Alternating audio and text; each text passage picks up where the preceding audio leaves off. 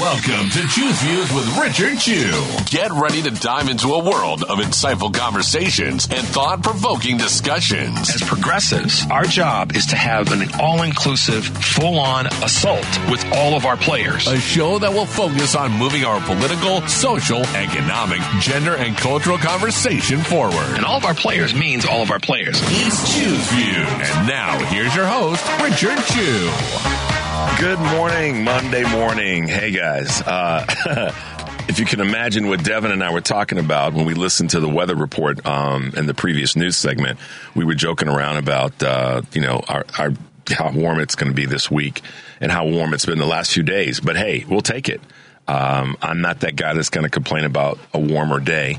But Devin and I were joking about, the sleeping in a super hot summer day versus sleeping on a cold winter day. And the truth of the matter is we both agree there's nothing like that cold winter snuggle when you get the bed under the blankets or you're sitting on the sofa and you got an extra blanket on your feet and you're watching whatever on television. So we're having a good cool moment about that. But hey, here we are. This week's going to be, an above average temperature week, and I'm not complaining about that. You just heard on the news report, we're probably going to hit the mid to upper 60s today. Tomorrow's going to be, a little bit of a reflection on that. And then, as Chicago does, it's going to drop off and then bounce back. And, Chicago's weather can be like sometimes our financial markets. It can be up and down. But at the end of the day, here we are. It is Monday. This is Choose Views, and the number, as always, is 773-763-9278. So I want to jump right in on something that popped up yesterday. I had a handful of people say, "Hey, where were you? We didn't see you on the family meeting." Well, we are, obviously the family meeting is still running strong. Eric and Michelle had a great show yesterday, but I'm going to be in and out depending on the week and what's going on. And, Eric and I kind of talked about fluidity and energy because he thinks I'm too damn old to do 6 shows a week. So I will listen to my younger brother who is always in my corner and I'm always in his. But yeah, I'm still hitting it with the family meeting. Just decided that I would take a breather yesterday and get my head right for you guys this morning. And we have like a ton of stuff to talk about this week. And I'm going to try to hit it all and do my very, very best. But I have a question that I want to throw out to everybody that it would be great to get your comments on. It's an area where I don't have a tremendous amount of expertise, but I have a tremendous amount of intellectual curiosity. And that is, how do you think that AI will impact the 2024 campaign season and the general election in general? How do you guys think that AI will impact the campaign season that we're in 2024 and the elections in general across the board, the local elections, the state, the regional, and of course the national election here in the United States? So I'm curious to hear what you guys have to say about that. And of course, our number is 773-763-9278. Let me bring you guys up to speed on a few things that just kind of keeping my eye on with what's happening in and around the city and throughout the country. United Airlines has decided to join, and you guys may have heard me speak to this last week, that American Airlines is raising its baggage fees. So United has now become the latest U.S. major carrier, to increase its fees for checked baggage. American Airlines announced last week, and now United is similarly doing that, or having that increase. The airlines are looking to grow profits while reining in costs, such as new labor contracts, while they're with the pricing that they want to, increase on this baggage area. So as I was looking at on CNBC, with baggage fees bringing in more than check this out, you guys, $5 billion for U.S. Airlines for the first 9 months of 2023. So they still, if you do that if you kind of reverse engineer that, if they did $5 billion in 3 quarters, they're on pace to probably do somewhere in the range of, $6.5 billion depending on travel during the fourth quarter of 2023. So United's higher fees will take effect on February 24th, which actually took place on February 24th, I should say. And the breakdown is they'll raise the cost of the first and second bags by $5 to $35 and $45 respectively. So if certain travelers will pay in advance. So there you go. They're getting those extra dollars from us just for, hopping on their plane.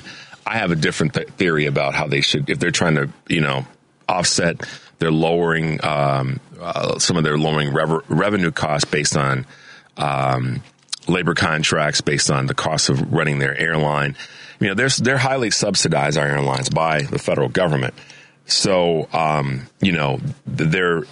we are their inventory as travelers. They don't, you're not, they can't go out and make more travelers, and the planes can only be so big. So, I think that this is an area where they can, in their minds, and it's worked because we certainly aren't not traveling because of it. That's the one thing that's interesting. It's like drinks at a bar. The drinks go up, people are still going to drink alcohol. It's a fair statement because we've seen alcohol prices haven't gone down in my adult lifetime. The cost of a 6-pack of beer, although I don't track it, I know it's more than it was when I was in college. So, they're going to do what they got to do to raise to increase their gross revenues. They probably need to look at increasing salaries of the people that work for the airlines and maybe cutting some of the fat at the top. That might be a very quick way to not only improve profits, but also improve the functionality of the airlines. But that's me. I tend to look at, bottom up economics versus top down. I mentioned the question about what do you guys think will the impact of AI be during this 2024 campaign season? So I've got a few other AI things that I observed. AI may be at the tipping point of rejecting job applications. So it's no secret that companies are using artificial intelligence to review job applications, but there has been a push for more transparency. And this is according to an article that I saw in the Wall Street Journal. Under a new law in New York City, it's the first of its kind in the country. More job seekers can request AI not be used in the application process. Though lawyers do warn that this doesn't guarantee that humans will be the one to do the work of the application review. Instead, it's an interesting area. The reason that I wanted to kind of, put my thumb on the scale with this in terms of my opinion is for the longest time, I've been, questioning how much does technology, not, AI being a different part of technology, but how do algorithms that are embedded in companies' job hiring processes impact resumes that they say send to our site or send it to us electronically. And I can remember, this was probably 2012 or 14, that Representative James Claiborne down in South Carolina had said that they were really reviewing how much technology was impacting resumes coming in from those of us in the workforce at the time that were over 40, because his concern was that technology was impacting technology was searching for indicators that would essentially denote someone's age and may very well, push that off into their proverbial trash can, circular file. And so I started then looking into it a little bit, and those who know me remember me talking about that this was something that was going to be a problem. And more, that became a conversation. And I think Elizabeth Warren leaned into it and a few others that I remember paying attention to at the time. That in any event, as AI is becoming more and more part of the conversation, New York is kind of one of the first states to lean into having different requirements on how that can be used when it comes to just reviewing job applications. On another area regarding AI, Tyler Perry's had to kind of indefinitely pause the $800 million expansion of his Atlanta studio, which has been in the years in the making and would have added a dozen sound stages to the 330-acre property, all due to artificial intelligence. He basically was quoted that he was shocked by the mind-blowing capabilities of OpenAI's technology known as Sora, S-O-R-A, which he believes could be the end of a need for location shoots and set building in the entertainment industry.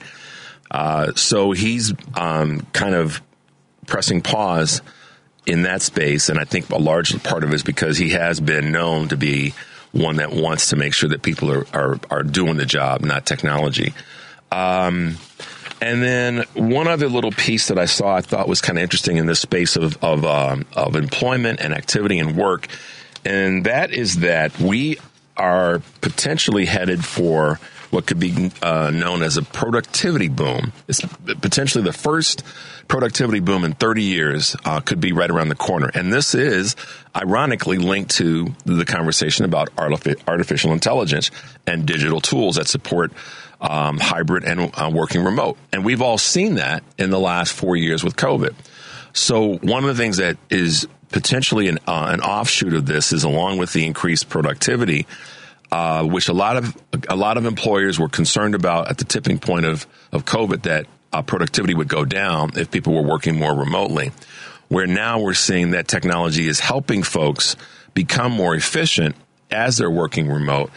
And if these are increases that are going to be lasting, there are economists that are projecting that the economy of the work productivity of those who are working remotely and in some sort of a hybrid environment could allow for companies to start paying higher wages because of the lack of need for all of the brick and mortar office spaces and workspaces.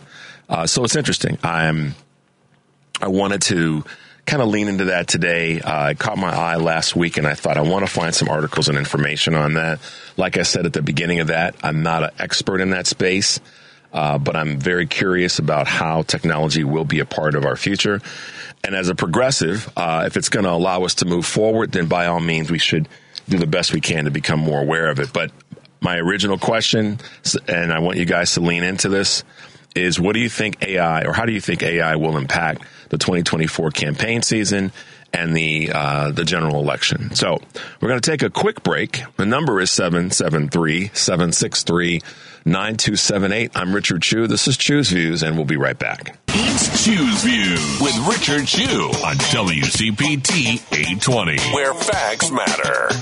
Hey guys, I'm a little bit of a music buff, and today is the 49th anniversary of the song Philadelphia Freedom, released by none other than Sir Elton John, my man. I got a chance to meet Elton John in 1995. I was part of a tennis event with Billie Jean King, Andre Agassi, Steffi Graf, and what a cool event. And Elton John was there. It was a fundraiser for AIDS, and I got to hang out with those guys for an afternoon and evening. That was a hell of a lot of fun. That was so cool. And then I built just a friendly conversational relationship with Billie Jean King, because she was obviously with me playing tennis when I was at Pepperdine for a couple of years. She knew some of the women on the women's tennis team, so it was a real cool time. And I wasn't starstruck because I'd met celebrities before, but I was kind of in awe of just the coolness of that event. And that was a while ago. Elton still had some wheels, and so did Billie Jean. But yeah, 49 years, Philadelphia Freedom, great song. I'm a big Elton John fan. Bidding into Jets that's a song that if it comes on, I don't care where I am, the hand starts to tapping and the foot starts to tapping, because that is a cool song. Okay, so as shows like this develop and we get our footing, we start to kind of find, what are some of the things that we want to talk about on a regular basis, and then some of the things that our experiences bring to the table as it relates to, frankly, any topic. And so for me, I want to have our show be informative, talk-worthy, fun, laughs, all those things. So I'm going to, as I'm getting my footing in this space, I want to continue to make sure that you guys are having a good time and listening and following us. So throughout the course of the week, Mondays on Mondays and on Wednesdays and on Fridays, I'm going to throw a few fun curveballs at you guys, just some things that are in my wheelhouse. And one of them is, as an advisor, a financial advisor, an insurance professional, I talk about money a lot, talk about, finances, and certainly talk about budgeting.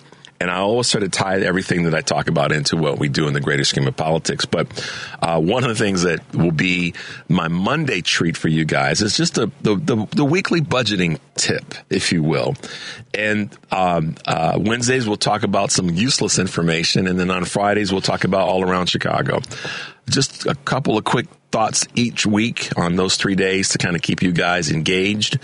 And one of the things that I wanted to hit real quickly before we dive too deeply into politics is there's these myths about budgeting.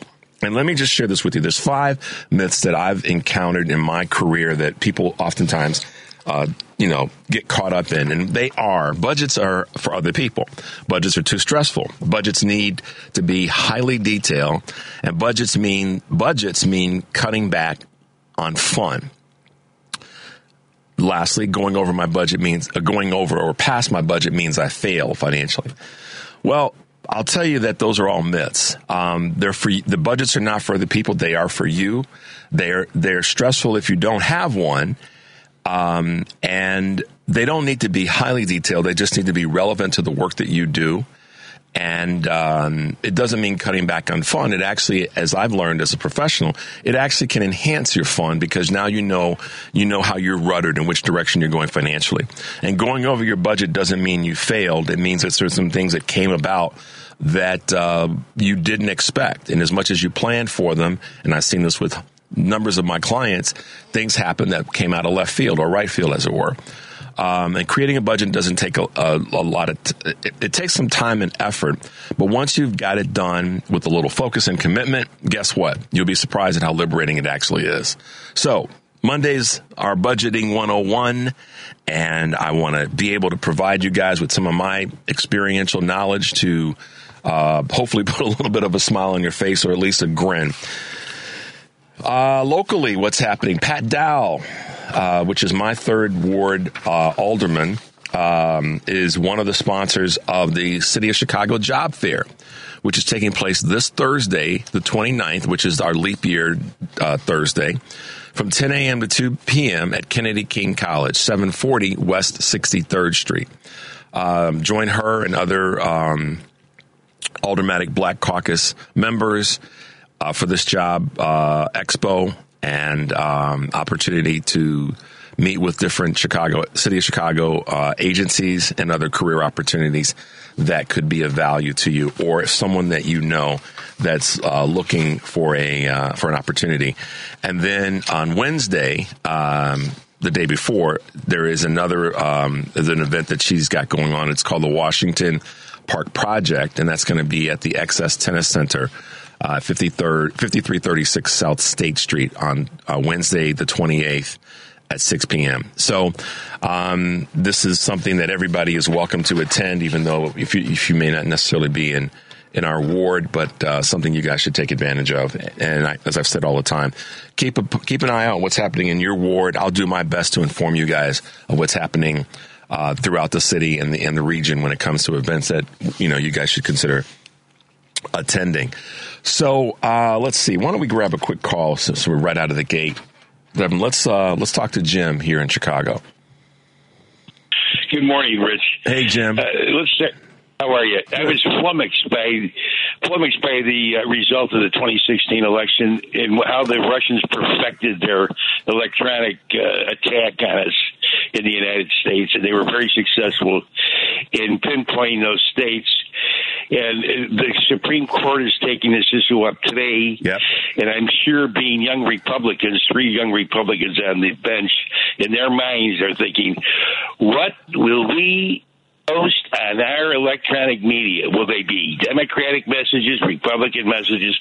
I'm sure they'll favor Republican messages on electronic media. And the problem with that is 50% of the people don't read it anymore. Nobody reads anything anymore. So they can be influenced so easily by AI, artificial intelligence, that it can go completely out of control. But the Supreme Court's looking at the case today. I'm sure that they're going to say that Facebook, et cetera, can't put too many democratic notions on the machine. Anyway, but what I really want to talk about was Wayne LaPierre, the man who lived like King Midas for years and years, hustling guns of people. Yep. And he embezzles $4 million, won't do a day in jail, where anybody else, a citizen of Chicago, would be incarcerated forever. In the pokey. And you better believe it, Rich. You know you would be.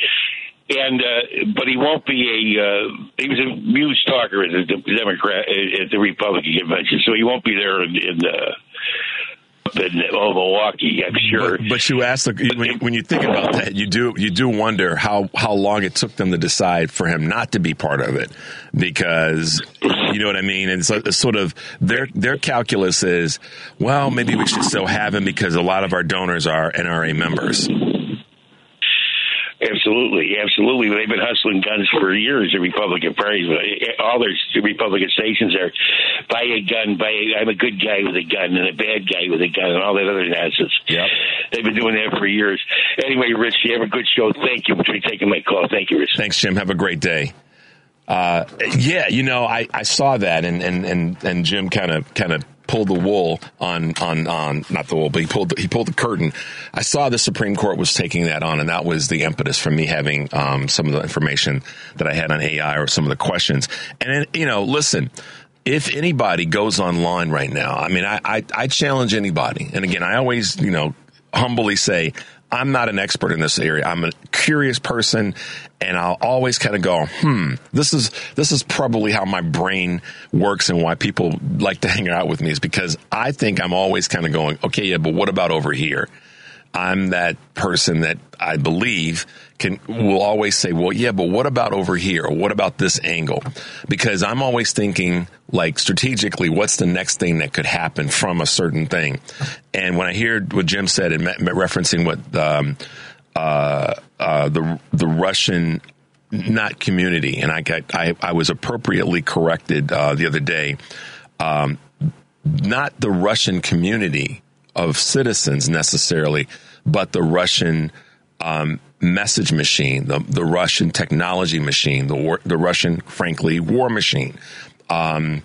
It's proven. I mean, I watched a number of the clips from the debates with 2016 a few days ago, and 17 agencies said it, not Hillary Clinton, that the Russians were interfering and were going to continue to interfere in that election and future elections. And so the irony of the conversation around the 2020 election being stolen from Donald Trump is that the members of the members of the security team in the U.S. government said, and they weren't partisan, they were bipartisan. They said it was the most secure election in their lifetime. So that means that we probably did tighten some things up from 2016 to 2020 in the general election. And I find it ironic that when we talk about if that election were stolen or not, this is where my brain goes. If the general election were stolen or tampered with, then how come the Senate elections and the House elections weren't stolen or tampered with? So in the midterms in 2022, I didn't see a bunch of Democrats running around going, hey, they stole other than the gerrymandering. That's a different conversation. But I didn't see Democrats going, hey, wait a minute. These seats that we lost in the House, the Republicans stole them because they were messing with they were stuffing. No. But go back to 2020. There were no complaints on the Senate side or from the Republicans in the Senate that those elections that they won were done. They didn't say, well, we think that there was tampering in those elections. It was only in the top of the ticket. So that to me is where that conversation kind of got lost very quickly. Because when you vote and you look at the ballot, you see what's on the ballot, you put that whole thing in. So how do you tamper with just part of it without affecting the rest of the ballot sheet? So the number is 773-763-9278. We're going to take a quick break, and we'll be right back. It's Chew's Views with Richard Chew on WCPT 820, Chicago's Progressive Talk. Hey guys, we are back with music and fun and all that cool stuff. Catch us on Facebook Live, and you guys can send us communications and all that good stuff, and we will definitely answer them. I don't see them immediately. Whoever is running the board, whether it be Devin, Alex, or Henry, will let me know something pops up.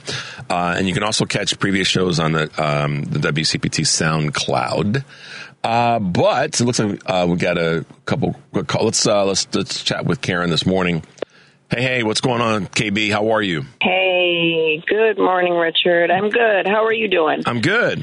Hey, I saw you guys did a nice little spot yesterday with True Blue Politics. You got to say that a little slowly because you can end up saying something you don't want to say. True Blue, yeah, that's right. Yeah, we were lucky enough to be on the Kitchen Table Progressives with Paul Richardson. Yeah. So it was a lot of fun. It was the hour went super fast. We had a troll call, so that was fun. But yeah, it was very lively, and of course we touched on Project 2025, which is kind of our little. I don't want to say it's our pet project, but it is, something that we are very focused on at True Blue Politics podcast, so much so that we are going to actually have two women that started a non-for-profit. They both worked for the Southern Poverty Law Center together for 20 years apiece, and they have gone on to start this global extremist watchdog group. And so they kind of have their eyes on how it's going to impact us in social media. Right. And so, when you bring up AI, I think we had like a little taste of it with that robocall that went out. And one of the I can't remember if it was New Hampshire, the primary in New Hampshire, or, but it was traced back to Dean Phillips' campaign, right? With President Biden. So I think it was New Hampshire. Yeah, so it's it is a concern, a very real concern, and we already know that Russia and Iran and China are micro-targeting U.S. voters, and particularly those of us on the right, to try and divide us with the Free Palestine hashtag and what's going on there. So it is worrisome. I think it's something that we all need to really pay attention to because they're not going to stop at anything. No, and to your point about that, I have been posting every time I see it. There are, and I don't have them off the top of my head because I didn't know we were going to go here, but we'll talk about it anyhow. Whenever I see a handful of bots that are ones that are speaking about black men voting for Trump in this election, they're definitely they're not real folks. When you go to when you dig deep enough.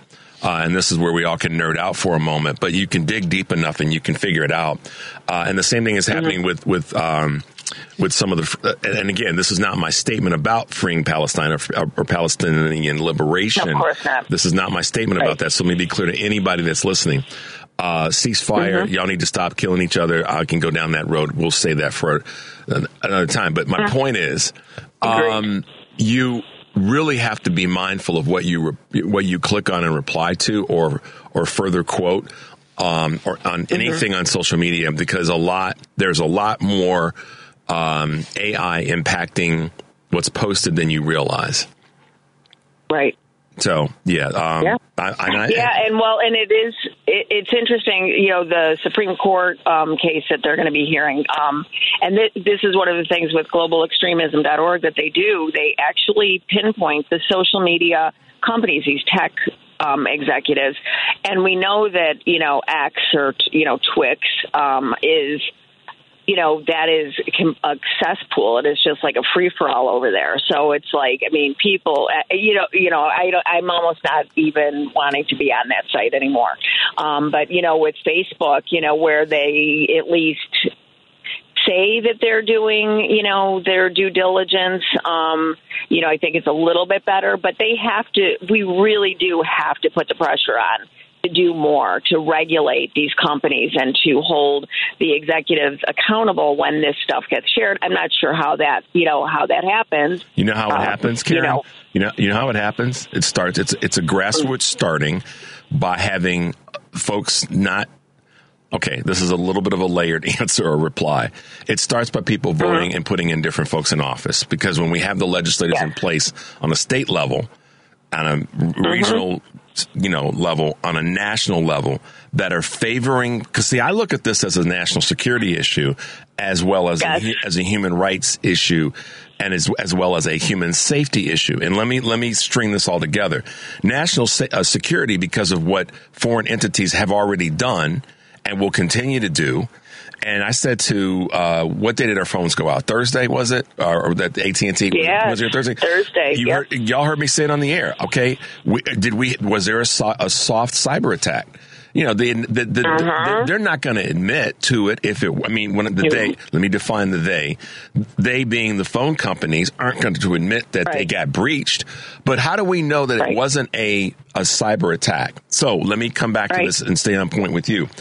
If we don't get our hands around this and elect the right people who understand the national security issues that are there when it comes to technology and AI at large, and then break that down to how that impacts our grids, how it impacts our electrical grids, how it impacts transportation, how it impacts our safety. I mean, damn, what happens if AI driven groups out of anywhere outside of the country decided to attack hospital systems, medical, so how do we change that? We have to elect legislators that understand that it's a safety issue, and it just needs to be determined or labeled as, is it a national safety issue? Is it an energy safety issue as it relates to our grids? And the list goes on. It starts with who we elect, Karen. It just does. Yeah, no, and I mean, and it really was. I don't know about you, but I was completely flying blind on Thursday for 5 hours. And even when I was at home trying to use my Wi-Fi, Comcast, this company that is in Chicago, you know who I'm, yeah. Anyway, they start with an X as well. But they, I had to go on with them. And they were like, well, we can't explain why you can't use your Wi-Fi to, call on your cell phone. And I'm like, well, this is a problem. Where's the backup? It was really, where's the backup? And it definitely rattled me on Thursday. But, I have to say, just a little warning for anybody out there that was involved, with it, that had AT&T or any of the other companies that were affected at some level. Be careful, because I received a text message and it said, you are eligible for a credit for the outage. Yep. And they have a link. Don't click anything. Do not click any of those links. Yep. Okay? We got one too. We got a text and an email that said, so I'm really mindful and careful anytime, but particularly when something goes sideways like that. We have to be very, very protected and mindful of those when those occurrences take place, how they actually happened, and then anything that you get that says, hey, we need you to check this or click on this link or go to this site. The next thing you know, you're down a rabbit hole, and it's just awful. So. Yep. Absolutely. Anyway, thank you so much for everything that you do before I get my coffee. I got to ask you a question, and thank you for the thank you. But how do you take your coffee? Black, like my men. That's what I'm talking about. You're a mess, girl. Right. Be good and be safe today. All right, you too. Have a good one. You too. Bye-bye. Bye. Don't get herself in trouble. All right, guys, it's a great Monday morning. I so appreciate all of you who listen and follow us. And to the point that was made about technology, I find that when those things happen, it just points out that we have to have backup. And the backup that wasn't there was astonishing. I mean, we're 2024, Devin, and we had, like Karen said, people were down for 4 or 5 hours trying to. I mean, I couldn't access my cell phone, and it's not that it changed my life, but what I did. This is sort of the learning thing, and I may have mentioned this on Friday after Thursday's issue with phones. It does make you realize you've got to. If the companies are not going to create and provide backup when these things happen, we have to have the mindset that we create our own. So, for me, it was like, all right, so if this were to happen again, what is it that I learned that I need to have in place so that when it does happen, because it will happen again, that I'm prepared to navigate accordingly? Because that, I think that's where so many people struggled on Thursdays, that, they weren't quite sure what to do next because they use their phone as their link to get onto their internet. And if that's down, then they're completely shut down. So, and I heard that, I saw that a lot, on social media. I heard a lot of people commenting about that in some of the newscasts, that they just couldn't, there was no next for them. So, the backup plan that the companies have, I wonder how robust it actually is when these things happen. And I mean, it's not like you can just throw a backup generator and go create service as you would if you lost power. But that is something that, and I'm going to talk a little bit about this in maybe an obtuse way in the second hour. But in any event, the number is 773-763-9278. This is Choose Views, and we will be right back. It's Choose Views with Richard Chu on WCPT 820, Chicago's Progressive Talk. Hey guys, we're back. 773-763-9278. My headphones said, nope, we're not going to be on for a second. So listen, I haven't leaned into this yet, but you guys could probably figure out that it was coming. Trump won South Carolina, and that was sort of a fait accompli that he was going to win South Carolina, and that all the people that were out there saying, Nikki Haley can't lose in her home state. Well, Trump won in South Carolina. But here's a real takeaway. By not as big of a margin that President Biden won South Carolina. Okay? So where's the media on that?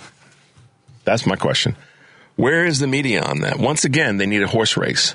The network executives have done the calculus, and they know that by leaning into the things that are the awful things of Donald Trump, and they are there. I don't care what anybody wants to run around and say, oh, it's a hoax. That's a bunch of BS. Okay? The media is not leaning into this. The media is not making the comparative analysis. They called this race so quickly. They went on and droned on and on about, what means that Biden hasn't. President Biden won South Carolina by a bigger margin than Trump won South Carolina in the primary. It's a fact. So in terms of who the next opponent was, it doesn't matter who the opponent was. The fact is that President Biden did a better job. He outperformed or performed better in South Carolina than Trump did in the primary. Now, will South Carolina go when we get to the general election? Are they going to probably support the Republican candidate? More than likely. Historically, that's what's happened. But what's important in the Biden win in South Carolina is the large amount of sustained black support. That was the stem. That was what that changed the direction of the 2020 election. Is the South Carolina stepped up, the African American community stepped up, and I'm going to have some more data tomorrow and the next couple of days about black voting for real, what's really happening versus what the media is putting out there, trying to be part of this distraction and the lies. But that's important, and they're letting you guys down when it comes to reporting how well President Biden did in South Carolina. The galvanization of the black vote is still strong there. The data backs that up. That is not an anecdotal statement from me. I will bring more data to you this week. Now, speaking of South Carolina and speaking of 45, you guys could predict that I would lean into this. The question is when. The comments that were live, not Memorex, from Trump on this weekend on the state of black folks and how they're easy to see in an audience versus other than was hilarious. And there's been hundreds, if not thousands, of posts and reposts of his comments that he made about black people who were in the audience and how he could see them and how he's come a long way. So here's how I look at it. If it's a question of coming a long way, where did he come from to now? I mean, did people forget about, the Central Park Five? Did people forget about where he was on race when it comes to his real estate business with his father and the litigation that took place then back in the 70s and into the mid 80s? But at the end of the day, the comments that he made about black folks in the audience and then further comments that he made about black folks that were attending this rally it's almost not worth talking about it, because if you have any sense of cultural humanity, what he said, it should. Okay, I got to keep my language clean. Man, oh man. Okay, this is how I really see it and observe it. First of all, the black folks that were there, I've been black all my life. You've heard me say that before, and I'll say it again.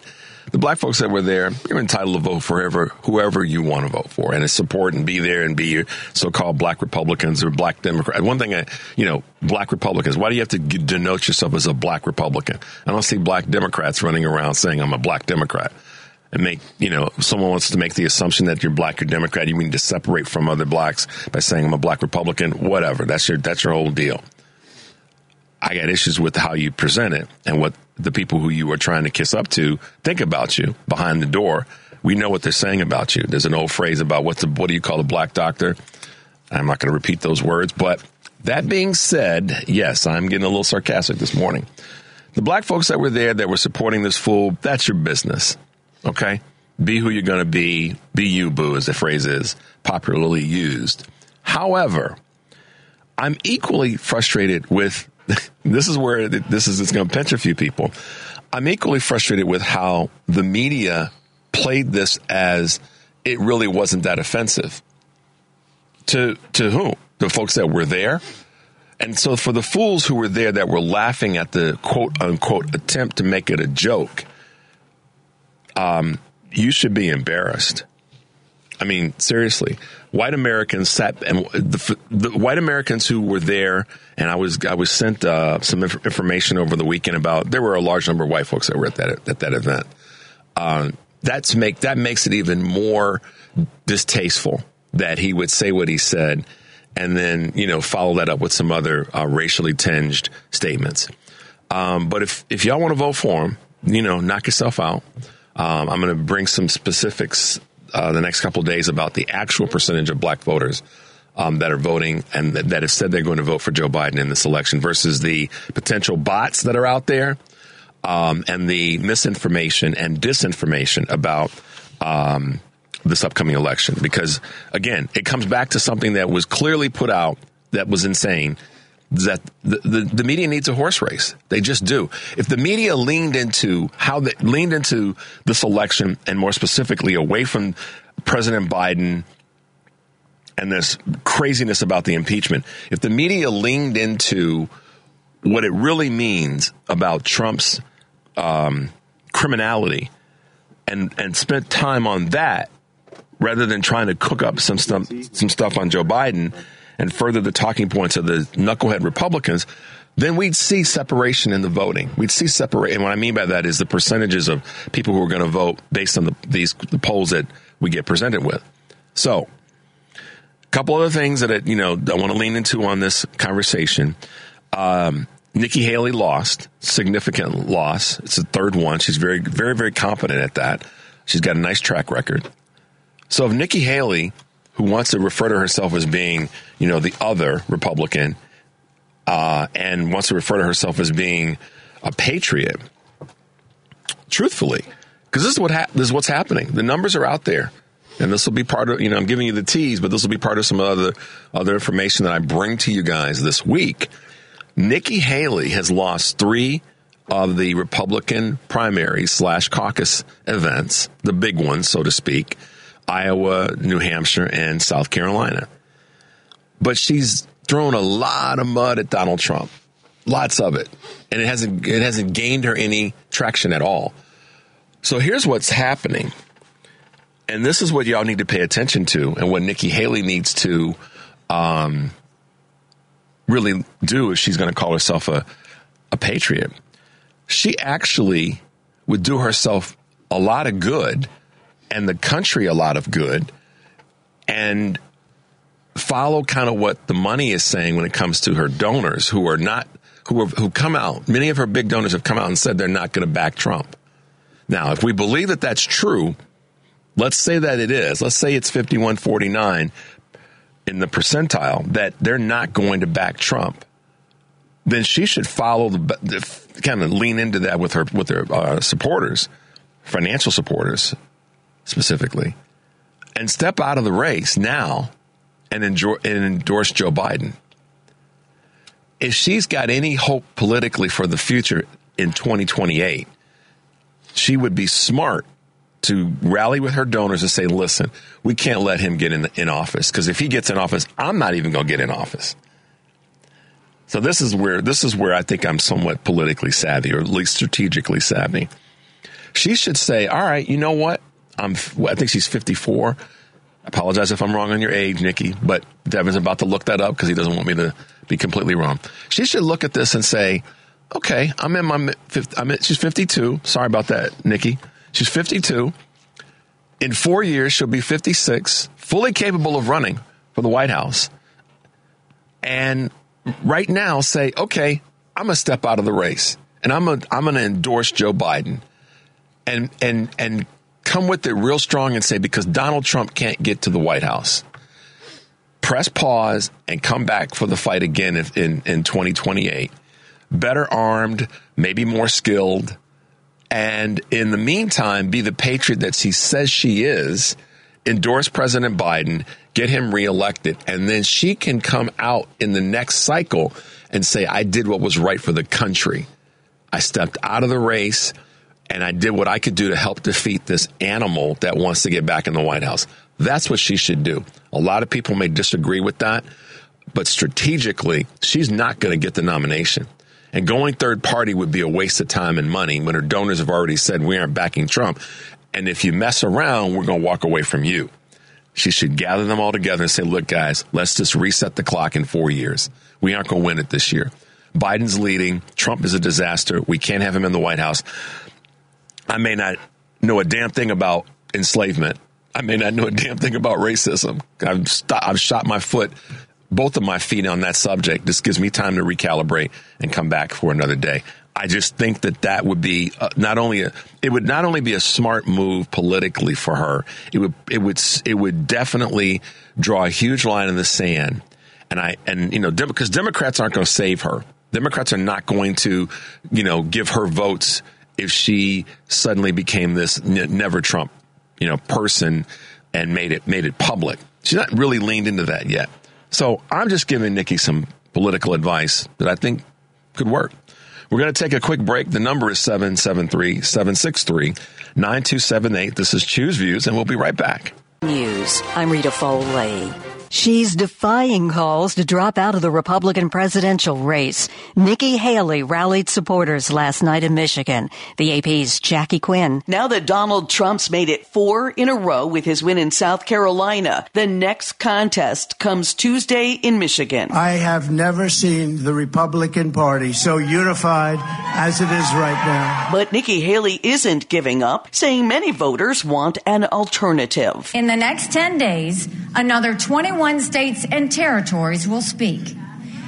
They have the right to a real choice. I'm Jackie Quinn. The latest now in the fight in Alabama over frozen embryos. The AP's Julie Walker. Alabama lawmakers on both sides of the aisle scrambling for ways to protect in vitro fertilization services after multiple providers paused treatment in the wake of a state Supreme Court ruling that frozen embryos could be considered children, facing a wave of shock and anger from the decision, including people who who were in the process of undergoing IVF and were forced to stop.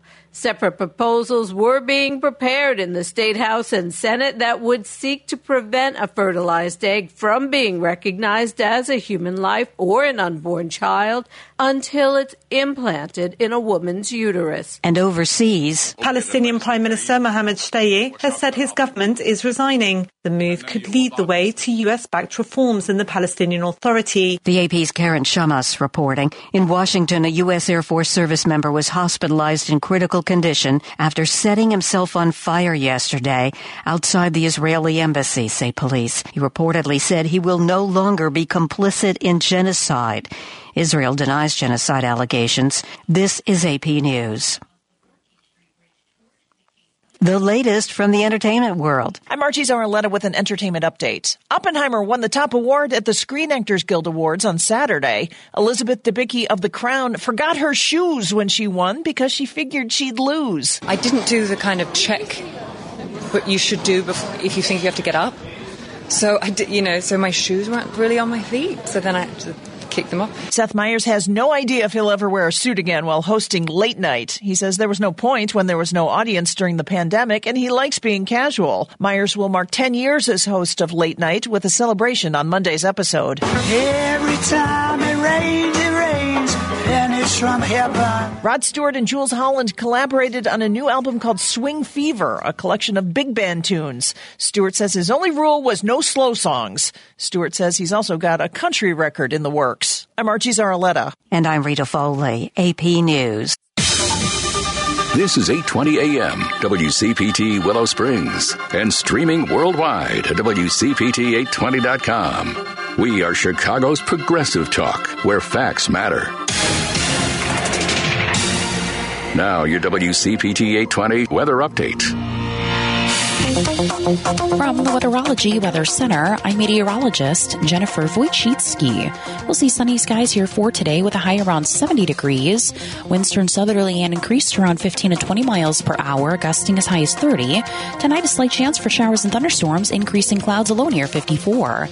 By Tuesday, chance for rain showers and storms late. Partial sunshine develops, high of 74. Wednesday, slight chance for snow early, becoming sunny, high of 31. That's your latest Chicago weather update. Currently, it's 45. How do you know if your sump pumps are working? More importantly, how do you know if they're not? At Permaseal, we know the only way to ensure your pumps are in working order is to test them every day. We all lead busy lives. Most people don't even think about their sump pumps until there's a big mess in the basement. Permaseal can now offer you exclusively the best solution to keeping your basement and crawl space dry all the time. Introducing the Basement Defender, the only device that will activate and test your primary and backup pumps every day and alert you to any problems. It will also test and alert you to changes in your basement temperature and humidity levels, which can help avoid frozen pipes and costly mold issues. Our Basement Defender customers have the ultimate peace of mind. They know that their pump equipment is working properly, allowing them to rest peacefully during storms. Call Permaseal and ask about the Basement Defender, 800-421-SEAL, or visit permaseal.net. Don't best for me and better Permaseal. Chicago's progressive talk, WCPT 820, where facts matter.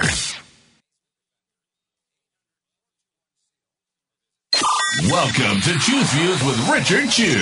Get ready to dive into a world of insightful conversations and thought-provoking discussions. As progressives, our job is to have an all-inclusive, full-on assault with all of our players. A show that will focus on moving our political, social, economic, gender, and cultural conversation forward. And all of our players means all of our players. It's Choose Views. And now, here's your host, Richard Chew.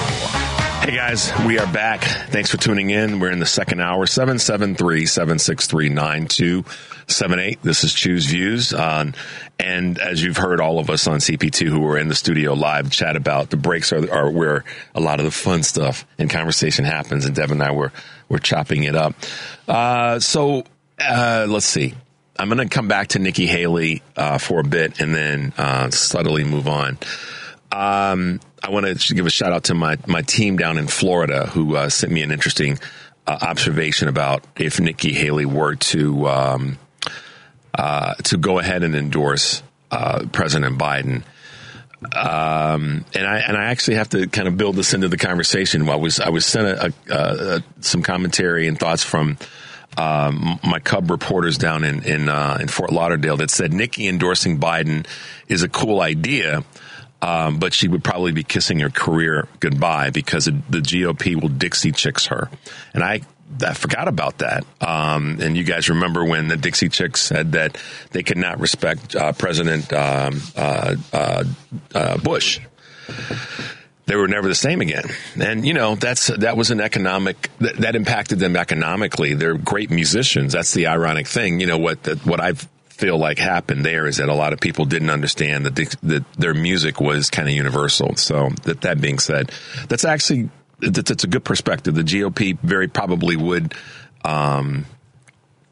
to take her in that direction. So thanks to the Cub reporters in Fort Lauderdale for that bit of thought process.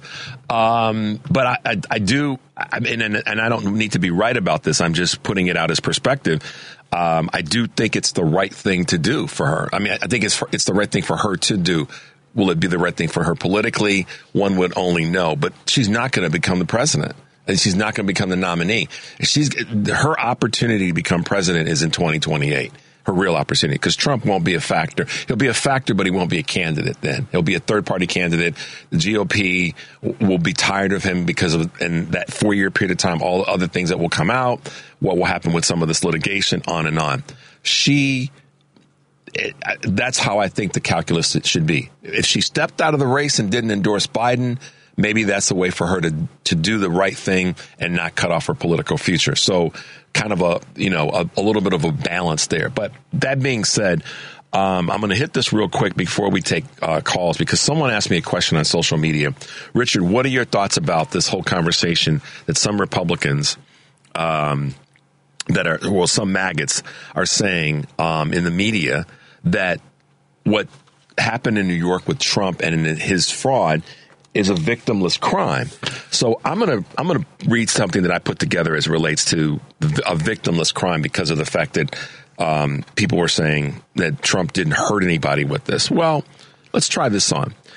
Here's how it's not a victimless crime. The price of goods and services, renting a Trump apartment, bankruptcy, tax evasion, depositors with banks where he got the loans from, larger fees that those banks have to then put into play, less liquidity because they've tied up funds giving it to this fraud, higher insurance rates on deposit guarantees, and if a bank is underperforming because of the fact that they have fraudulent loans granted to this fraud, that's been fined. That's now up to $455 million. And AG Letitia James is coming for his stuff. But if those banks are underperforming, the employees don't get raises potentially. Communities where they live that have small businesses don't have access to the funds that this fraud got fraudulently. So it's not a victimless crime just because the banks loaned him money and, no one got mugged on the street, so to speak. But it is definitely a victim-filled crime. And the victims are people who were not able to access monies for their personal use, maybe to get a mortgage, maybe because fees were too high, maybe because a small business would have been looking for a $50,000 business grant, a business loan to help grow their business. So, no, sorry, but it is a victim-filled crime. Something else that happened this weekend. This is all in the space of Trump, and you guys know I've really been giving a hard time to some people. There was a segment on MSNBC, and we may play the audio tomorrow, but many of you may have seen it. Stephanie Ruhle got called out on MSNBC because of the way in which she glorified Killer Mike and Charlemagne the God. And tomorrow I think I'll have that clip. Appropriately so, because she referenced them as basically, black voices representing Black America. And the professor that was on with her very quickly called her on that and said, no, they're not. I'll have the clip tomorrow and be able to get that. I didn't get that in time to Devin this morning, so you guys can hear it and we'll talk about it. So I won't lean in too far right now. And I just think that more people have got to understand that, and I'm going to talk about it a lot. These guys do not represent the African American community. They don't. They represent a segment that follows their shows or follows the work that they do to promote their business and their brand. But that's not representing the community that I'm a part of, the smaller community and the greater community. So, Devin, let's grab a few calls before we get too deep into this segment. Let's talk to Phil from the north side. I would say north side of Chicago, or north side of where? North side of Chicago all day long, brother. I'm just playing with you, man. Good morning. How are you this Monday morning? I'm good. How about yourself? You sound good. Thank you. Okay? I'm feeling great. I'm feeling my allergies are in check. I'm all good there. How was your weekend? All right. Interesting. We live in interesting times. Yes, we do. What's going on? Actually, it was good. I was going to weigh in on the. First off, I'll try and get this out here as quick as I can. The black Republicans, like you said, the rally Trump held. I think their acronym is DFC. I can't remember what it stood for. It should be Blacks for the Confederacy. If you ask me. Yeah, it's crazy. Listen, like I said, Phil, they're like anybody. We're all entitled to vote and support who we want to. But go ahead. I'm sorry. Okay. Well, anyways, Midas Touch Network does some really fantastic work. They got a hold of a clip, someone who was there, and they pan the audience with their camera. It turns out there weren't a whole lot of African Americans in attendance in that audience. There were some. There was a smattering, but it was mostly old white people, believe it or not. Yeah. I heard that Karen from Chicago actually had posted that as well, or reposted what she had found. So, yeah, Phil, that's kind of interesting? It very much like his visit to a union plant. Very similar. My point is, I try to do this delicately with saying this, but I was a tradesman again. I worked on a lot of construction sites, predominantly white guys, mostly from the suburbs, but I also live on the north side. And you see these interviews that people do with Trump supporters at the rallies, and they're very goofy and they're kind of frightening. But if you could hit some of these Trump supporters are just smart enough not to go on camera and say, exactly what they want to say.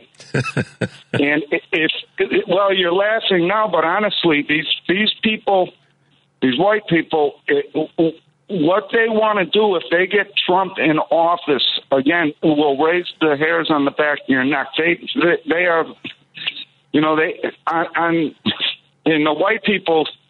white people will pretend to not be racist when they don't have to be. But again, I pass for one of them, and they'll tell me things that are just chilling, dude. I mean, oh, I know. I've had a number of people that are in my Caucasian family, friends, business associates, and the list goes on, Phil, that have said to me, Richard, oh my God, I was hanging out with XYZ people, wherever it may have been, and this is not to lambaste anybody. It's just to speak the truth that other folks have shared with me, like you just did, where they've been sitting around the corner, and so to speak, and you know what I'm saying, and they heard the most vile, disgusting things come out of people's mouths, and they're like, I cannot believe, and then they'll tell me, hey, Chew, I can't believe I heard these guys. I'm like, yeah. So I don't want to go into all the details, if certain African Americans could hear what I hear, what they'll tell me as a white man, they not only would they never vote Republican ever, they would organize to get them out of there. Now, and my point too is that if Trump gets in a second term, he gets another second term.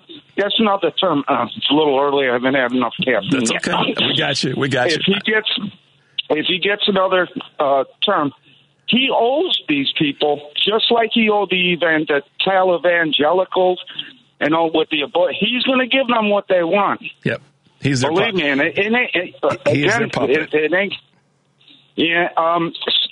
So it's the only thing I could say is on the Democrats' part, they have had such a long history of taking the African American vote for granted. Yeah.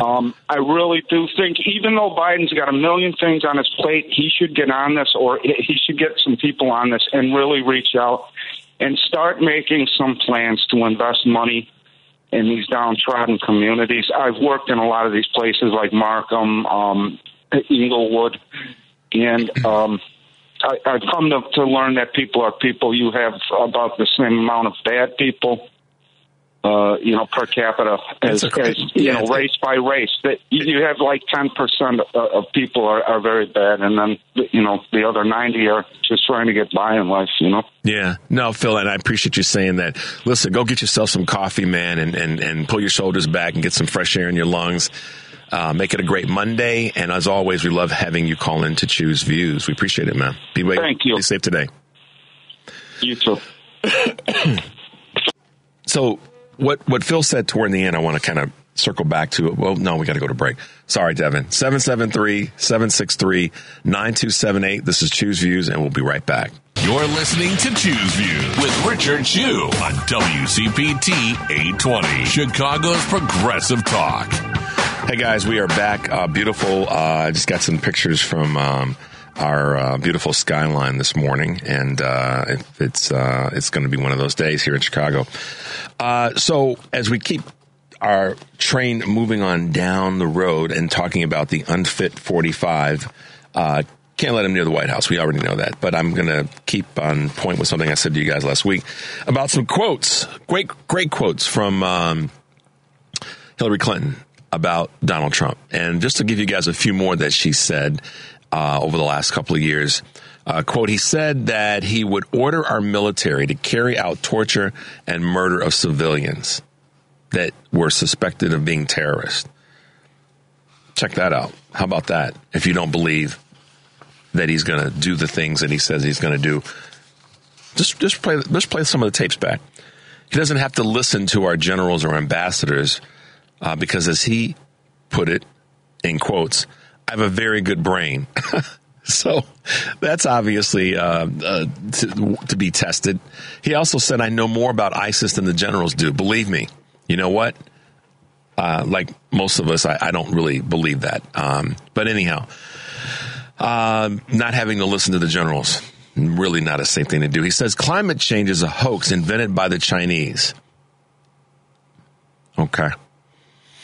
And then one last one. He praises dictators like Putin and then picks fights with our friends, including, our some of the prime ministers and leaders of other countries that are there to help with some of the issues that we're all dealing with, which is why it's important that we continue to be a player when it comes to our involvement with NATO. So anyhow, I just wanted to read you guys some quotes that came from Hillary Clinton so that you guys could just keep it top of mind that this dude is not. He's the threat to our country. He's the national threat. Okay, Donald Trump is the national threat. There's no question about that. Look at the evidence. So Devin was helping me understand a little bit about our technology here, and to further the conversation about Democratic support and where we should be, I want you guys to hear this clip that was out this weekend. About you, Governor, days after that special counsel report came out questioning the president's age and his memory, the Washington Post reported that anxious Democrats reached out to top Biden donors to ask, quote, when is Gavin getting in? Or how about Whitmer or Shapiro? The buzz has not stopped. I know you've been asked this before, but do you still rule out a run in 2024? You got to be kidding. I am here celebrating the extraordinary accomplishments of the Biden-Harris administration, making the case that we need to make to lift up the issues, lift up the record, drive contrast with the Republican nominee to be Donald Trump, so that we can win for 4 more years. Have you gotten any calls, Governor, encouraging you to run? It's all idle chatter. It's all you know what? That's a sideshow. I think what Democrats need to do is worry less, do more, continue to overperform as we have, continue to win, make the case. Don't be ashamed of 4.1% GDP over the last 2 quarters. Don't be ashamed about the alliance management of the Biden-Harris administration. Don't be timid about making the case for the record of this administration. So you're ruling it out 100%. It's not even an interesting conversation. Okay. And by the way, I think it's a damning conversation, frankly, the other side wants us to have. And trust me, I know the mishigash coming from the other side. I'm deeply mindful of the anger machine and all the entertainment industry out there on Fox and elsewhere that love ginning this stuff up. At the end of the day, not only is this train left the station, but we get to enjoy a record of accomplishments as we make the case in a re-election, the likes of which we couldn't have even dreamt of, even as a Democrat, the last century. Trump says he's ready to. Okay, so there's so many things to peel apart from that. And I hope you guys that are progressive, liberal Democrats hear and heed the words that Governor Newsom, as a surrogate for President Biden and Vice President Harris, just laid down. Okay. And I don't even know where to start because, first of all, I will be one of the folks to admit Gavin Newsom is a baller. He takes on folks quickly. He doesn't let folks. He's the kind of guy that, somebody says something that's stupid. And the reason I can appreciate that is because this is a big part of my personality. Someone says something that's stupid or inappropriate or not relevant. He gets after it right away. He doesn't wait and let it fester.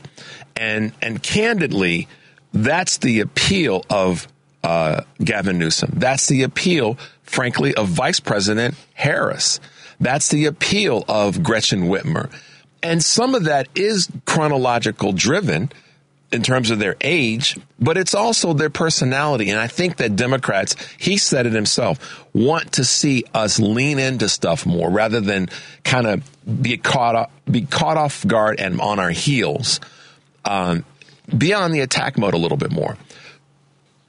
What you guys got to realize is he realizes better than most that now is not his time. So the Democratic machine right now, and I'm going to say machine because I'm talking about who we have in the batter circle and who we have in the dugout, is pretty strong. We've got a lot of voices, and I heard the phrase alpha liberal used by many of us in the progressive conversation. But at the end of the day, we just got some smart people on our side, smarter than those on the other side. There's no question about that. But what Governor Newsom did there is he pushed back with what I would call that's become a very sort of milquetoast, not good reporter anymore. Kristen Welker used to be good. She isn't anymore. She took over this Meet the Press position. She's shown, whether she changed or this is who she was and she was head faking all this time. She is very, very bad at this role. And I love what he said about, Fox and other media. He was not just talking about social media. He was talking about the folks at MSNBC. He didn't say it. I think out of respect, he was sitting there. He didn't want to completely throw her under the table. But the fact that we need to talk more as progressives about the successes of President Biden-Harris ticket, that's what we need to lean into. The success of the Senate and the success, believe it or not, of the House, the Democrats in the House and what they've gotten done with these crazy chaos fools on the right. We have to continue to do that. That's part of why I take our show, Choose Views, my show, with the passion that I do, because we have all the information is right out there. We don't have to go, wow, what do we talk about? What have we done really well? We don't have to do that. Guys, it's out there in front of us. So we've got to pull that information and use that information more readily every day. And it's not Gavin's turn yet. I don't want to say turn, but he recognizes that right now, first of all, you guys also to look at from a fundraising standpoint, he's not there. The money is going toward the incumbent president, because that's how it should be played out. That's what the fundraising mechanism has been all about. So to see, this conversation, and I know, listen, guys, I know there's a lot of people that want to say, but listen, when you say President Biden's too old, and he's this and he's that, I get where people are coming from. That I'm not blind to what I see and to what I hear, but I don't wish for a younger candidate just by virtue of them being younger. I want to work with what we have because it's a winning ticket, and the numbers back that up. The problem is too many people are listening to the wrong damn information, and that's what he was trying to articulate. And it's coming from mainstream media across the board, not just Fox, which he alluded to, like I said, without throwing her under the table. So I wanted to play that clip because I know that there's going to be some people that are going to have some commentary about it, and they're going to be inspired and say that, that Gavin should be our guy, blah, blah, blah. I get all that. But, I want to be certain and clear in this. You mess around and ask for that, and you're going to get Trump in office. Because there's a lot of people that if barring medical reasons or health reasons that President Biden couldn't run or shouldn't run because that's not presented itself yet, you're going to mess around and get Trump. So when I hear people say that on the left or calling themselves being on the left, that we should replace Biden with some other candidate, and many times they skip over Vice President Harris, which is kind of funny. I hear liberals, progressives, saying we should put somebody else in place for Biden, and they skip right over the vice president like they failed civics. If President Biden were incapable of running, became sick and ill, couldn't run, it ain't another person. It's not Gretchen. It's not Gavin. It's not Klobuchar and the list. They're stuck in my brain right now. That's not how it works, y'all. It's Vice President Harris. If you voted for the Biden ticket Harris in 2020 and President Biden were not capable of running and finishing out this election cycle, the conversation is not, let's put somebody else in place. The conversation is the order that we've all agreed to as U.S. citizens. Okay? So I want y'all to stop doing that because it's a waste of time. I know you're thinking, but he's too... Understand civics. We're going to grab this quick break. The number is 773-763-9278. We'll be right back. You're listening to Choose Views with Richard Chu on WCPT 820, Chicago's Progressive Talk. Hey, guys, welcome back. This is Choose Views. The number is 773-763-9278. Devin, let's get these calls. Let's go to Diane in Arlington Heights. Hey, good morning, Diane. Happy Monday. Yeah, but I'm dreading Wednesday or Thursday because we're going to get really hit with some kind of weather. I know, I saw that. It's still February, so yeah, you're right. What's going on? Yeah, and my flower. Okay. I think in pictures, and I think you do too, and I see something, and I see the picture and what it's saying. Okay, political cartoons. You asked me what I learned from The Guardian. I learned from The Guardian this week there's a whole new set of words because they're bringing in Australia. Okay. Okay. On that, there's a political cartoon in there, and I can't tell you how to find it because I don't understand their browser search engine. That's okay. No problem. Keep going. Okay, and so I have to digress because whatever. I would suggest that do you know who Stan Freberg is? I've heard the name, but I'm not familiar. But go ahead. Go ahead. Okay, he when there was only radio, okay, television wasn't on all the time like radio is on all the time now.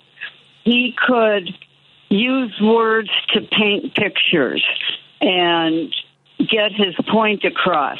He has an album called Pilgrim's Progress, and I don't know if I'm being politically correct, but the song that I remember from that is Take an Indian to Lunch. Okay. Okay, so I'm thinking in pictures. In The Guardian, and I don't understand their search engine, but let me try and be Stan Freberg. There's a picture, the I'll say the words first because whatever. It's a political cartoon. I liked it better when there were only 4 of them. And she's got the 4 horsemen of apocalypse drawn, raggedly, characters, whatever, skeletons on horses. Okay, there was death, war, famine, conquest. And she has added plague, I see COVID, climate change. Mother Nature right now is erasing the earth. And then they're being, and this is from last June, okay? And the new horseman is AI. Got it. So, one of the things that I found interesting about I'll say The Guardian is that they have, I guess that the angle that they take on a lot of their reporting and a lot of their stories does kind of make you think a little bit out of the box. And, in terms of how we want to talk to Republicans right now, I think that in terms of talking in pictures, to kind of take a little bit from what you're saying, Diane, I don't know if they're necessarily going to be ones that are going to glean to talking to black Republicans in pictures, or talking to any Republican in general in pictures. I think that we just have to go after the Democrats rather that are sitting on the sidelines or maybe have chosen not to vote. That's where we win these upcoming elections. I'm not trying to change Republicans' minds about anything at this point. If there's some middle of the road or center ish Republicans, okay, but the real win is by us spending our energy getting more Democrats out to vote. The massive number of folks that are sitting on the sidelines, that's who we go after. I could give a darn about changing their minds of Republicans necessarily, because I think it's a waste of effort. But Diane, thanks for calling in today. We're going to grab a few other quick calls before we wrap up this morning. Devin, let's go to Ted in Bensonville. Good morning, Richard. Hey, good morning. What's going on? All right, Richard. First of all, let me tell you how wrong you were in the last segment before the news. Hillary Clinton took Joe Biden's turn and caused this whole problem. Okay, he was vice president under Barack. He did a great job. It was his turn. Somehow Hillary showed up there. Can I ask you a question? Can I ask you a question? Yeah, let me finish. Trump beats Hillary, okay, and it causes all these problems. So apparently turn doesn't matter. And also, forget about Kamala. Michelle over Kamala. Let's be honest. Michelle would garner way more votes as a black woman than Kamala Harris would. All right. Now you can go. Okay. Thank you for letting me go on my show. Yeah, sure. Well, if you're going to lie, I got to do something. Like you said, you got to jump on it right away. Okay. When you're wrong. You know what I mean? All right. Fair enough. So first of all, President Biden Vice President Biden chose not to run. Okay. He didn't. Ridiculous. But hold on a second. You said so, Phil, bite your tongue for a second so that I can answer your response. Yeah, no, Phil, okay.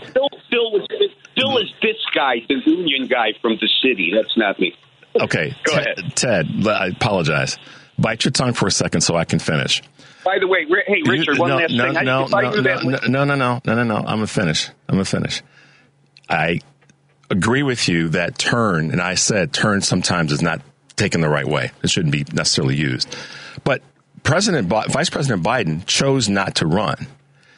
That was his decision. He didn't lose his turn as it relates to the ascendancy of vice president. And I didn't say that as it relates to next in line. I said it as it relates to if a current president, a sitting president, were not able to run. That's what I said about civics. So you can call me wrong, and that's okay, but I wasn't wrong about that. That's what actually happened. Now, if one didn't like that Hillary ran, that's another story. There were lots of people that didn't like that she ran. I wouldn't disagree with their reasoning, but at the end of the day, she still won the popular vote. And I know how our system works. I passed civics on all 4 years in high school. But at the end of the day, Ted, Vice President Harris is the next in line as it relates to something happening to the president. I didn't say who people preferred people may prefer Michelle Obama, but the lady says she's not running or interested. So if you want to tell me how black women or black folks think about Vice President Harris or Michelle Obama, you might be right in that space, but she's not running. So I'm not talking about wish list. I'm talking about reality, because I stay on the side of that so I can be accurate so that someone can't say that I lied. Okay. Now, preference, Ted, I'm with you. There's a lot of people that prefer that it be someone else. I'm not disagreeing with you on that. But what I want you to do is to prove to me that I said that the people who are running are wrong. And I didn't say that. So I'm not trying to embarrass you, but those words didn't come out of my mouth.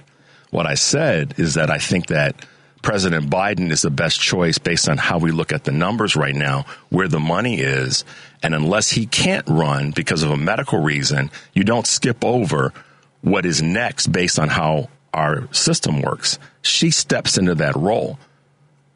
That's just how it works. You don't have to like it, but that's how it works. I mean, hello, am I still on? Yeah, you're still here. Oh, well, thank you. I appreciate that. Yeah, okay, well, hey, I appreciate that, Richard, but I'm telling you just the way it is, right? We know that. No, you're telling us your opinion, Ted. You're telling us your opinion. No, you're telling us your opinion. What happened? It's your opinion. Well, you know, tell me how. Tell us how President Biden how Hillary Clinton leapfrogged Vice President Biden when he said he wasn't interested in running after the 8 years that they were in office. He stepped away. He made that decision. Are you saying you know more about what's going on in Joe Biden's head? But let's press pause for a second. This is where I want to go with this, because I'm not going to debate you on it. This is what I'm going to say.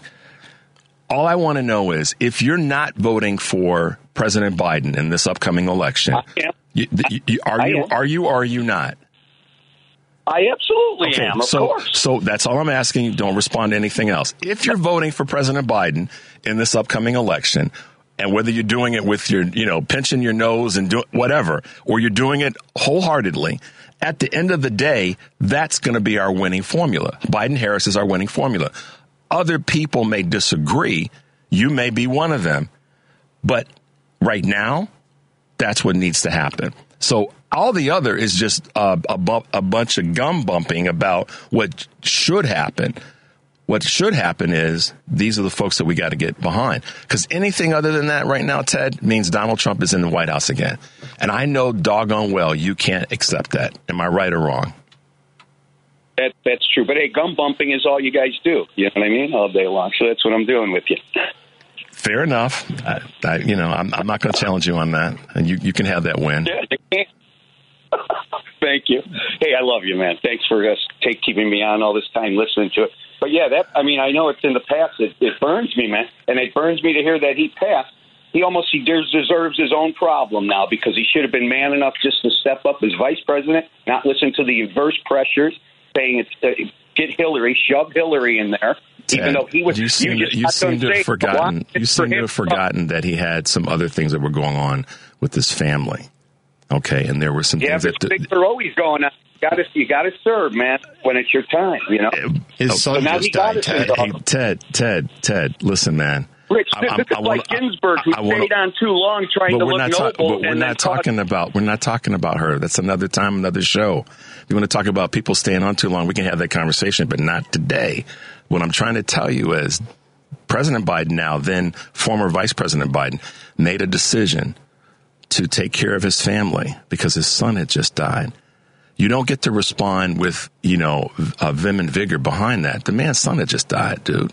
So have a little bit of sensitivity and humanity. And with that, Ted, I'm going to let you go because I got to grab another call. You know about Andy Reid, same thing?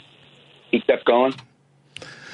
Listen, I will embrace listening to anybody and everybody, but at some point, you guys probably know, if you listen to me and Eric on the family meeting, I will cut you off, because at some point, the conversation has to stay on in alignment with the thing that we're talking about. We're not going to have a conversation about politicians that should have left or didn't leave when they should have. We all can accept that that's a reality.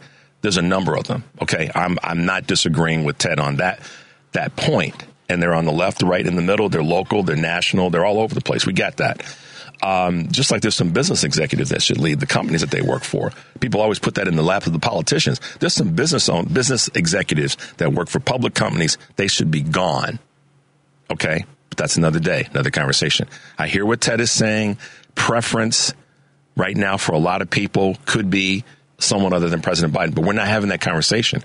We're having the conversation about how we go forward right now. And the best ticket is the ticket we have. And it's a strong-ass ticket. I'm sick and tired of people saying that Biden's too old and he should step aside. And all these sort of just opinions rather than numbers. And I got numbers, Ted, and anybody else who wants to challenge me, I got the numbers to back up the reasons why. So if you come at me with that, as a representative of WCPT, I got to keep it clean. But I'm going to bring the data to this show. This is kind of what we are faced with, and we need to lean into that. So we're going to take a quick break. The number is 773-763-9278. We will be right back. It's Chew's View with Richard Chew on WCPT 820, where facts matter. Hey, guys, we're back. At the end of the day, all I really care about is you can say what you want to about the current ticket and all that. All I care about really ultimately is, are you going to vote for Biden-Harris? The rest is all just, someone throwing out their opinion. And that's fine. I have my opinion about a ton of things, but I back up it with the data that I've been able to find and that is as neutral and accurate as possible. But truly, guys, all I care about, you can say all you want, is if you call yourself a progressive liberal Democrat, we have one assignment, and that's to make sure that Joe Biden and Vice President Harris are reelected and that Donald Trump is not back in the White House. It's that simple. Anything other than that, anything short of that is a waste of time. It just is. So, Devin, let's grab another quick call. We've got Randy calling from Portland. Hey, Randy, what's going on? Hey, I want to congratulate you and say I'm really glad you're in my area code. It's the 4 to 6 slot. You're fantastic on Family Matters with Eric Grant. On the family meeting. Yep. I just loved your content. Thank you. Thank you. What's going on this morning? My main point here is that I don't think so. Donald Trump will win the Republican primary. Nikki Haley seems to be staying in it just so that in the on case that Donald Trump, for some reason, at the end of the day, a couple months, August, suddenly isn't on the ticket for, again, whatever reason, then Nikki Haley all of a sudden is on the ticket. Yeah. So let's assume that Nikki Haley is... I don't think that she'll win because it doesn't seem like conservatives have the votes to elect a woman or, for that matter, a woman of ethnicity. Mm-hmm. Democrats had a hard enough time trying to get Hillary elected. Yeah, I mean, and we did, but, elected in terms of the selected as the nominee for the Democratic ticket. But I hear what you're saying, Randy. We won the popular vote, but... Yeah, that's a whole nother conversation about our electoral system on a federal level. But yeah, I mean, I like the point you made, and I had to listen to what was sent to me by some folks about what the downside of Nikki Haley endorsing President Biden would be to her career. That may be, that may be true. And I was listening to what was sent to me. I'm just trying to wrap my head around what you said. If Trump were not, because everybody's asking who's going to replace Biden? Who's going to, not everybody. Too much conversation is being wasted on replacing Biden with somebody else. But on this other side of the conversation. Biden is a completely competent human being. He's ready to go. And in terms of age, I would honestly prefer somebody with actual experience and knowledge. Yeah. Which Biden is showing examples of left and right. Without a doubt. And by comparison, this is where the mainstream media keeps failing. And that is what's happening with Donald Trump that makes him incapable of running from a medical standpoint. But to coming back to what you said, I don't want to lose the sight of what you were talking about with Nikki Haley. So, yeah, that I hadn't thought about it that way. Maybe that is part of the reason that she's staying in the race, is the potential that Trump is not capable of running, maybe from a medical reason, but frankly from all the litigation that's going on and the indictments finally catching up to him. Right. That could be and the he calculus. does look like he's on a very hard fade. Yeah, I would agree with you about that, Randy, for sure. It does. Yeah, and maybe that's her calculation. I don't wish him harm. No. Well, that's not medical. Not medical harm. I wish everybody the best, but this man has done so much harm to our nation. Yeah. It would be nice if he was not a part of this conversation. Well, I believe that that's going to happen. Now, the work that it takes for that to happen means we have to re-elect Biden-Harris. And that's a big start in this process, because then all the other things that are going on surrounding Donald Trump will heighten, because that's what the legal system will then do to him. I think that the legal system has its foot a little bit on the brake and a little bit on the accelerator right now. They're not really fully locked in. I mean, AG Letitia James has been, and I think Alvin Bragg is going to come with it as well. Right. But Donald Trump is probably going to go to prison. Odds seem good. Well, he's going to. This whole thing with the fine that's a serious issue, and I think that what may happen is he's going to cross the line and do something else stupid. But I'm just basing that on his history. Not that I have any crystal ball in that space. But Randy, man, I appreciate you calling in early morning. You couldn't sleep last night. Can I say one last thing? Go for it. I think the trick for us on the 2024 ballot isn't per se president. The trick for us in terms of general progression is down ticket. Yep. Because that's historically where Republicans have leaned and gained successes. And if we can start gaining that, we might be able to actually create progress. One of the things that I've said, Randy, and I agree with you on that point, is yes, we have to win the White House. And we have to hold the Senate, if not grow it. We have to take back the House of Representatives. We've got to win some state legislatures. And state and local stuff. Local is far more important than we realized. It's the springboard and foundation for where we are. And I think you're right. I've been saying that for months now. Randy, call us back, man. I appreciate you reaching out. Much. And have a great day today. Yeah, thank you. You're welcome. Bye now. Yeah, Randy calling from Portland, guys. 2-hour time difference. How about that? So, wow. There it is. Monday morning, and we're off to the races. So, when it comes to this conversation, I have to lean into this a little bit more. And I didn't anticipate fully that this is where we'd be today. But when you layer together what Randy just said about our progressive movement and having a progressive movement in 2024, I see upside and opportunity because, and I've got this information coming, and we'll talk about this through the course of the week. I want to talk a little bit about, in the conversation of the purple plan that you've heard me talk about, also the number of gettable Republican House seats. That's really where we also have to keep our eye on the ball. And all of us are talking about the same thing from different perspectives, as it relates to the White House. And we just can't sleep on the Senate, and we can't sleep on the House of Representatives. And when I say we, I mean those of us who are voters. And that's why the Purple Plan and getting involved in these other states' elections is so critically important. It would be it'll just be more havoc and chaos if President Biden and Vice President Harris get reelected, and then we lose the Senate and don't flip the House, because it'll be constant turmoil.